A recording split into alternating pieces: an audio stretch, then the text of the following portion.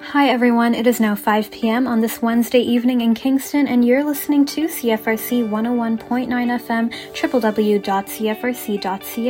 Welcome to this week's segment of Today in YGK with me, your host, Alexandra Fernandez. Today in YGK brings you need-to-know news about what's going on right here in our beautiful city of Kingston. From current news, special segments, and interviews with some amazing guests, I'm sure you'll find something of interest that gets you to tune in. If you have any news to share, be sure to contact me via email at news@cfrc.ca. So without further ado, let's get right into it. I hope you enjoy the show.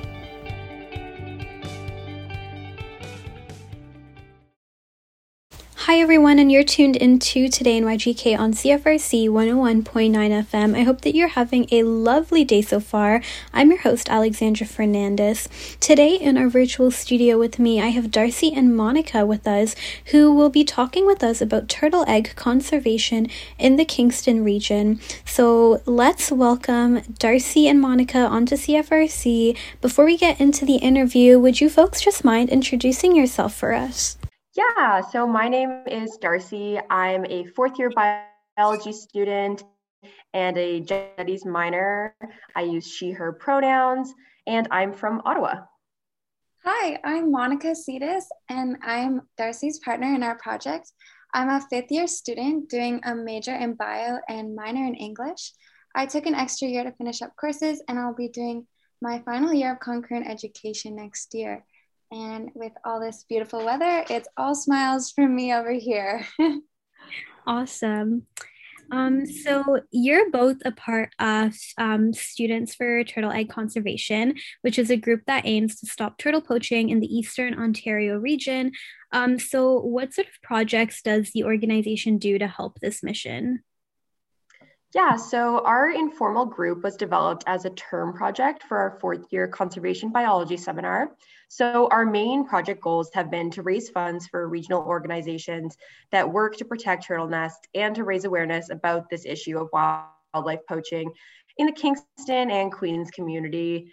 So our goal, we really just want to reach as many people as possible using Instagram, our website, our GoFundMe, and other outreach components like being on the show today.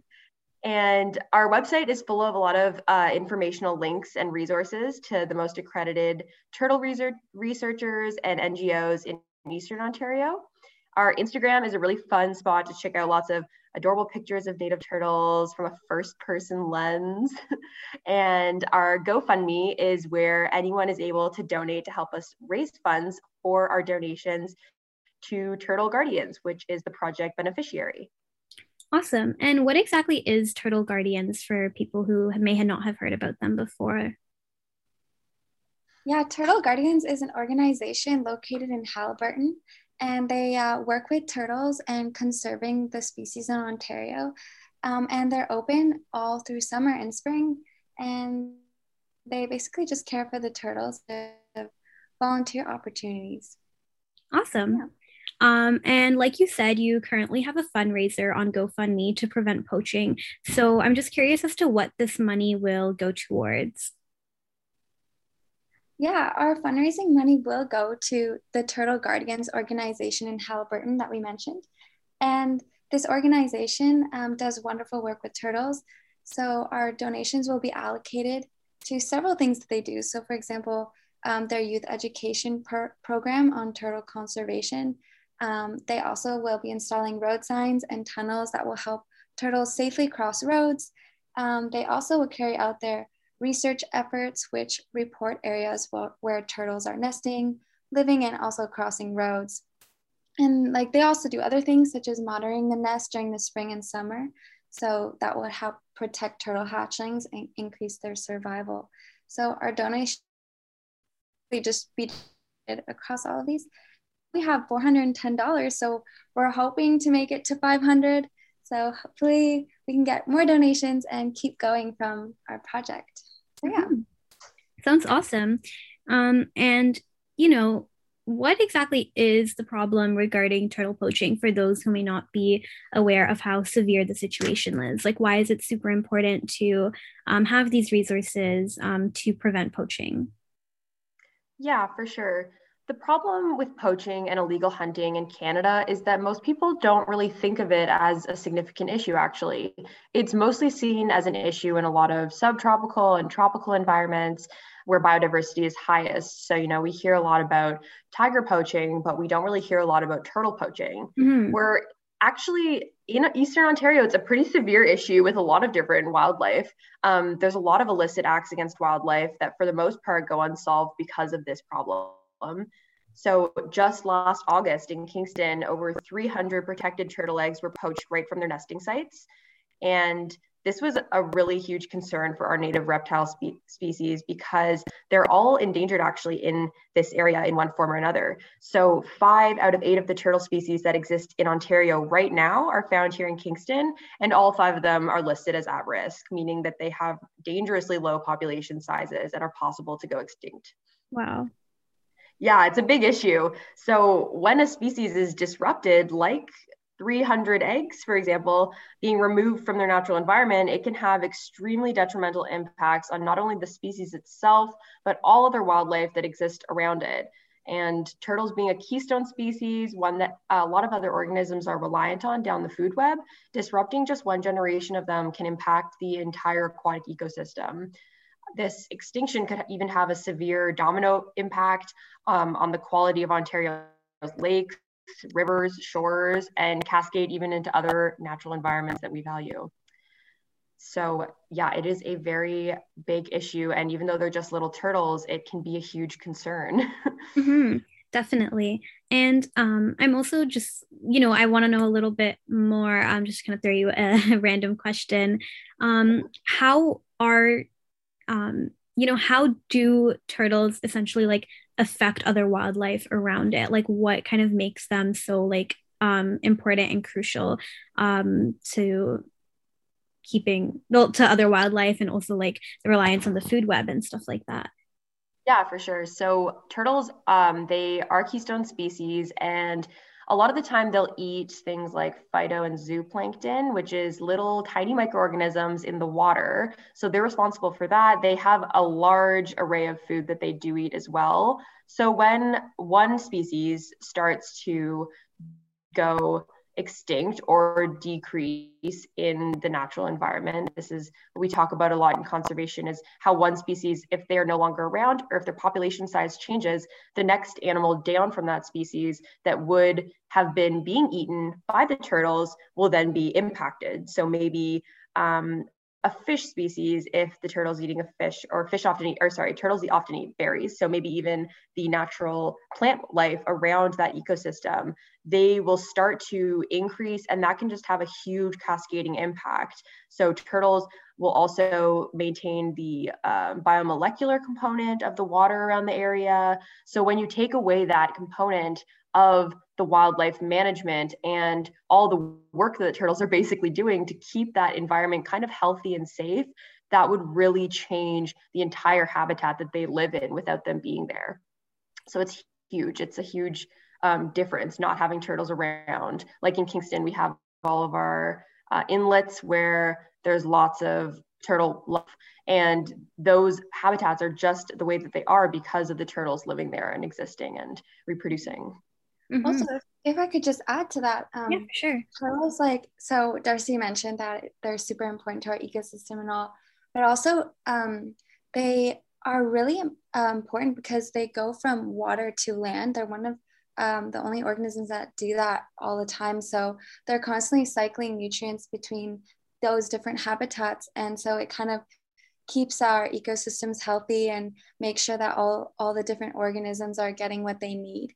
And they're also really important in cleansing our water systems. They do a lot of work of getting rid of maybe like toxins and things in the environment. So they kind of help with pollution and other things like that. So that's really cool. Awesome. Yeah, I personally didn't know that. And it's so cool, like you folks were saying, it's such a small little cute animal, and who knew that they were so like important and crucial to the environment around them and stuff, for sure. So how can people get involved to help save the turtles and contribute, even if it's on their own or directly with your organization? How can people help? Oh my gosh, there are so many things you can do to get involved. So First of all, you could definitely donate to our page because we love donations. And you could also donate to other local or even global turtle organizations helping to protect turtles. You can also volunteer at several different parks in Ontario, such as at the place that we'll be donating Turtle Guardians. They have lots of volunteer opportunities that train individuals on how to monitor turtle nests, and then you could watch them breeding season. So most of the work would be outdoors. And if you love being outdoors and animals, then that would be a great opportunity. And also some of the opportunities also hold education sessions for children and young individuals. So if you like kids, you could volunteer and help in that way. And usually these kinds of volunteer opportunities with turtles require an application process. But I'm sure if you're passionate about turtles and nature, then you would be a great candidate. And you could also spread the word and follow our Instagram page to get your friends, families, and more of the community involved. So there's a lot of different things with donating and volunteering. And even if you weren't into a site or organization that seemed to fit you, you could always start your own organization or GoFundMe, just like Darcy and I did within the few months of our project. So yeah, there's lots of great things you could do. Awesome. Is there anything else that you folks would like to add before we end off? To donate to our fundraiser, you can find us by searching Students for Turtle Egg Conservation on GoFundMe, or by clicking the link in our bio on our Instagram, which is @turtleeggs_conservation. Yeah, and we also really enjoyed doing this project. Both Darcy and I have learned so much about turtle poaching, and we hope the public will reach out to learn as well. And we just want to remind you guys that together we are stronger in helping species survive. So anything and anyone can help, especially like this radio. So thank you so much, Alex. Yeah, thank you so much for having us. Yes, of course. It was my absolute pleasure. And I hope that this was informative to, well, not only myself, but also everyone else tuned in and listening. But yeah, thank you so much for joining us today. Thank you so much. That was an interview with Darcy and Monica of Turtle Eggs Conservation in Kingston. For more information, be sure to visit them on Instagram, turtleeggs_conservation. You can also donate to their GoFundMe link that's in their bio. Thanks so much, folks, for tuning in, and we'll be back with some more news updates for you.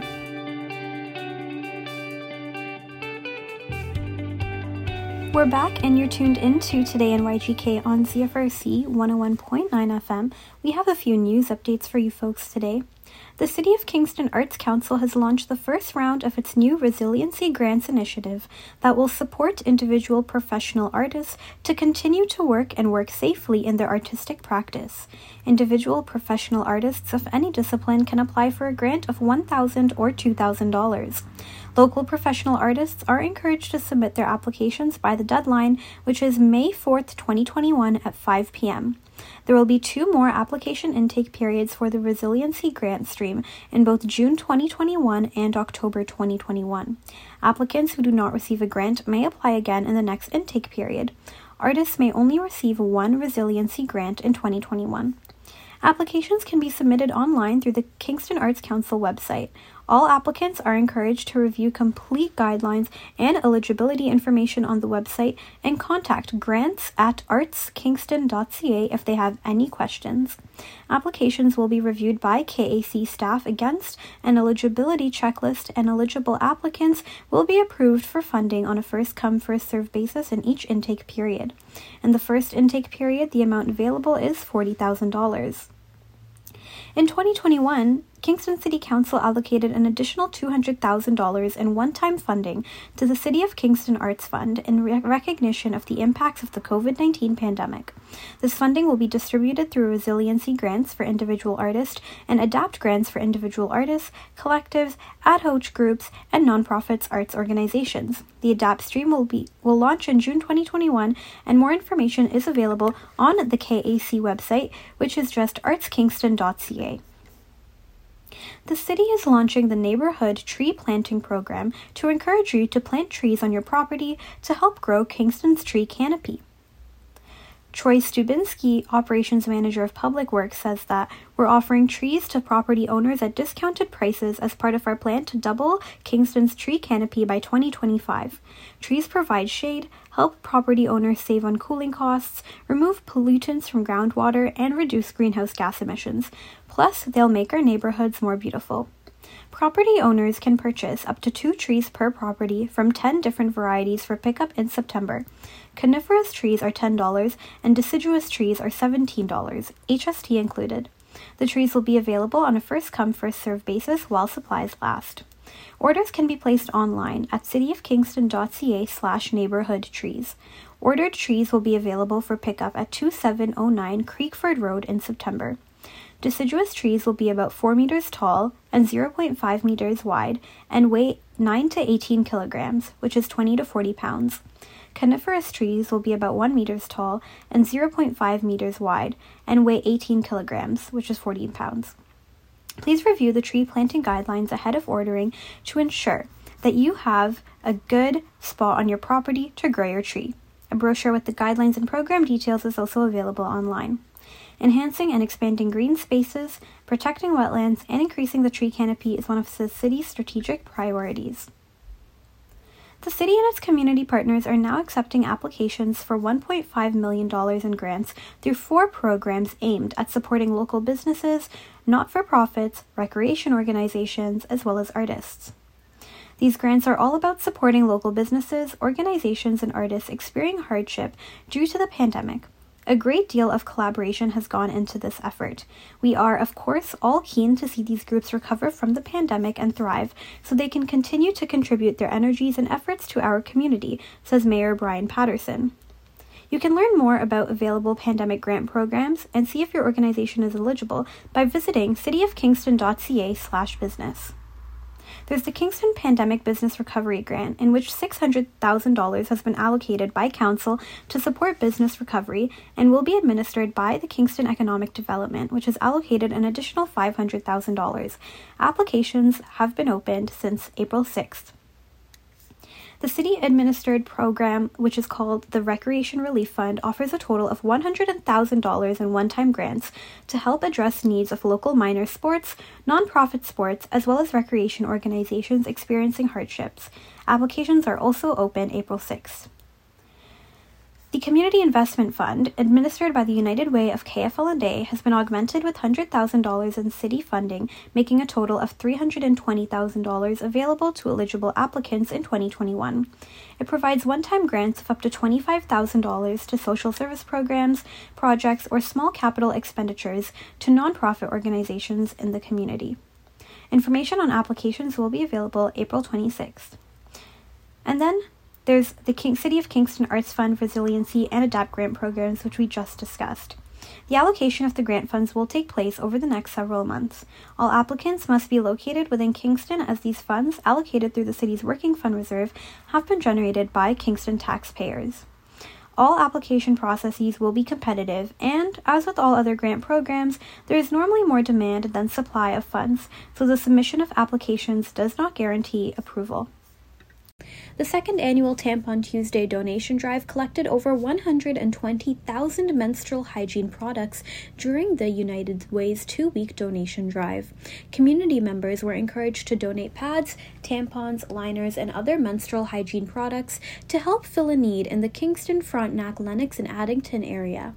During this year's drive, from March 2nd until March 16, 2021, 128,957 pieces were collected through product and financial donations, according to a release from United Way of KFL&A dated Tuesday, March 30th. Over 80,000 products were donated, and the financial donations totaled more than $9,000. Those funds were used to purchase more products, the United Way said in the release. The 2020 Tampon Tuesday drive saw 45,000 hygiene products were donated and distributed to agencies and individuals in need in the community. Thank you to everyone who dropped off donations, ran workplace or neighborhood donation drives, ordered online, and gave monetary donations, said Bhavana Varma, President and CEO of United Way KFL&A. And a special thanks to all the partners who made the drive possible. Our community stepped up once again and showed their local love. Thank you. The donation drive was made possible through partnership with Bell Media, National Tampon Tuesday partner, local labor partners, Shoppers Drug Mart, and the Egg Farmers of Ontario. The United Way offers a special thanks to all Kingston Shoppers Drug Mart stores, Secura Financial, and Cher Mere Spa locations for acting as drop-off locations. Products have now been counted and sorted, and the United Way said that they will be distributed in the coming weeks to various agencies in the community, including the Boys and Girls Club, Dawn House, Elizabeth Fry Society of Kingston, Girls Inc., HIV/AIDS Regional Services Mobile Services, the Integrated Care Hub, Home Base Housing, Rise 149, In From the Cold, KCHC Pathways to Education, KHSC Detox, Kingston Interval House, Kingston Youth Shelter, L&A Interval House, Lunch by George, Maltby Center, Martha's Table, Partners in Mission Food Bank, Resolve Counseling Centers, Rural Frontenac Community Services, Southern Frontenac Food Bank, Street Help, and the St. Vincent de Paul Society. This story is by Jessica Foley, the Kingstonist for the Local Journalism Initiative. Food banks across Canada, the United States, and Australia are taking part in Give 30, a unique grassroots volunteer-run initiative combating hunger during Ramadan. Give 30 was founded in 2012 to bring attention to hunger in our communities and encourage people of all backgrounds to support food banks during the month of Ramadan through Give30.org, according to a joint release from Give 30 and the Partners in Mission Food Bank. The initiative now supports 19 major food banks and anti-poverty organizations across Canada, the United States, and Australia, which together serve hundreds of thousands of people. The campaign, locally organized through the Kingston Islamic Society, supports the Partners in Mission Food Bank annually. Last year, the challenge of lockdown due to the COVID-19 pandemic resulted in an early campaign launch to ease the unexpected and increased need brought to local food banks. Through generous donations from community members who came together to help neighbors in need during this challenging time, Give 30 Kingston raised a grand total of $16,000 and $231 for Partners in Mission Food Bank. This total far exceeds anything that has been raised in past Give 30 campaigns in Kingston, according to campaign organizers. Through this and other campaigns, Dan Irwin, director of Partners in Mission Food Bank, was confident the food bank would be able to meet the needs of the community for 2020. As a Give 30 founder, Ziad Mia states in his national message, "The virus has shown us that we are one human family, inextricably connected, interdependent, and in this together." This is the 8th year for Give 30 Kingston and their second campaign during the COVID-19 pandemic. This past year, more than ever, has emphasized that there are those who are struggling in our neighborhoods, said Mona Rahman, co-chair of the Give 30 Team Kingston. Hunger is not an over-there problem. It's a problem everywhere, even in Kingston. Ramadan is about giving, building community, and understanding the challenges of hunger that others face, says Imam Abdur Rashid, Michael Taylor, co-chair of the Give 30 Team Kingston. That is why it works so well at motivating people to give. Everyone can participate in the spirit of Ramadan, Taylor emphasized. Give 30 is not about any one group or faith. It's about uniting in common humanity. Hunger and poverty know no race, religion, ethnicity, creed, gender, or age, and that is why it is important for everyone to join Give 30. This year, members of the Kingston Muslim Youth are organizing an inter-school competition encouraging secondary schools to raise funds for Partners in Mission Food Bank via Give 30, according to the release. You can stay updated through their account at Kingston_Muslim_youth. Other groups and businesses are encouraged to get creative and join the Give 30 campaign to help Partners in Mission Food Bank fight hunger in Kingston. The story is by Jessica Foley of the Kingstonist for the Local Journalism Initiative. To mark Dig Safe Month, Utilities Kingston reminds residents who might be planning to dig anywhere on their property to contact Ontario One Call at least a week before you dig. It's the law. Karen Santucci of Utilities Kingston says that people staying home due to COVID-19 are pursuing more outdoor improvement projects, and this comes with increased risk. It's as important as ever for people to remain vigilant and exercise caution when digging or excavating. She cautions that some pipes and lines are just below the surface and that now more than ever we need to put safety first. Open 24 hours a day, 7 days a week, Ontario One Call is a free service that shows you where municipal gas lines, water and sewer mains, and electrical or fiber optic lines are located on your property. You can call 1-800-400-2255 or go to www.ontarioonecall.ca to make your locate request. Ontario One Call will need the address where the digging will take place, including the nearest intersection, a description of the work being done, and your phone number and email address. Severed underground lines could cause explosions, electrocution, flooding, and/or a loss of essential services, and you could be liable for restoration costs and potential legal action. The Ontario Regional Common Ground Alliance, in conjunction with the Canadian Common Ground Alliance, have designated April as Dig Safe Month. This month is dedicated to raising awareness of safe digging practices across Canada to improve safety and reduce damages to underground infrastructure. Queen's University researchers from the Beatty Water Research Centre are collaborating with universities and utility companies across Ontario to launch the Wastewater Surveillance Initiative. The project, which is coordinated and funded by the Ontario Ministry of the Environment, Conservation and Parks, will determine how wastewater surveillance for SARS-CoV-2, the virus that causes COVID-19, can be used in combination with clinical data to help proactively inform public health decision-making and protect our communities. Through the collaborative efforts of scientists, engineers, and epidemiologists, wastewater surveillance of COVID-19 RNA has rapidly evolved. The SARS-CoV-2 virus has been found in stool from people who are symptomatic, pre-symptomatic, and asymptomatic, and traces of the SARS-CoV-2 virus can be found in wastewater. By monitoring sewage samples, it may be possible to identify early presence of COVID-19 in a community before increases in clinical cases are detected, to optimize allocation of testing resources, and to identify trends in transmission for better predictive models for this as well as future outbreaks. There has been a real all-hands-on-deck call across Queen's University with the COVID-19 pandemic, says Stephen Brown, Associate Professor with the Department of Chemistry and School of Environmental Studies, and co-director of the Queen's WSI program.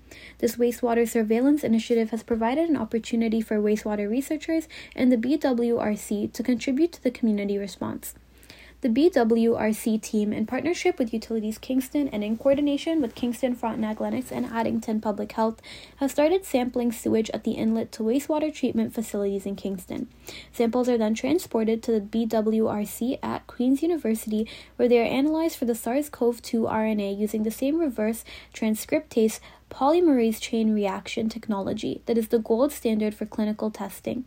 Additional wastewater treatment facilities and other sites in the region will be added as the project proceeds. Sarah Jane Payne, who's assistant professor in civil engineering and co-director of the WSI at Queen's, states that the COVID-19 challenge has brought new emphasis on wastewater-based epidemiology. This initiative will provide Queen's University with an opportunity to establish a foothold in this important, the emerging research area and premise to meet future challenges. Utilities Kingston started collecting samples for SARS-CoV-2 analysis starting June 2020, and those samples were stored frozen by the BWRC group in anticipation of later analysis capacity being available. Now that the group has joined the WSI and established the methods for detection in sewage, analysis of archived samples has commenced. The purpose is to determine the correlation between sewage monitoring results and the known past COVID-19 case history to help understand the expected relationship going forward.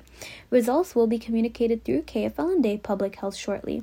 Samples are collected at the start of the wastewater treatment process at both the Ravensview and Cataraqui Bay wastewater treatment plants, contributing to a shared goal of protecting public health from COVID-19, says Jim Keach, President and CEO of Utilities Kingston, who added, "We are pleased to work with Queen's University to analyze these samples and develop a baseline for our community."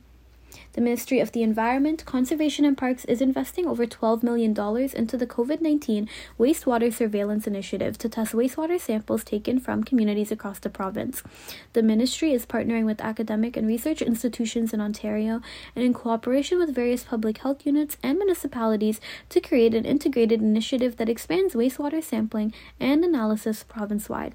Queen's has received $586,000 to help with this project. That's all the news updates that we have for you folks. Thank you so much for tuning in to Today in YGK. We hope that you have a great rest of your day, a great rest of your weekend. We hope that you're enjoying the lovely weather that we've had so far, and we also hope that it stays up for the rest of the week. Anyway, thank you again so much. I'm Alexandra Fernandez, and don't go anywhere because we have Campus Beat coming up next right here on CFRC 101.9 FM.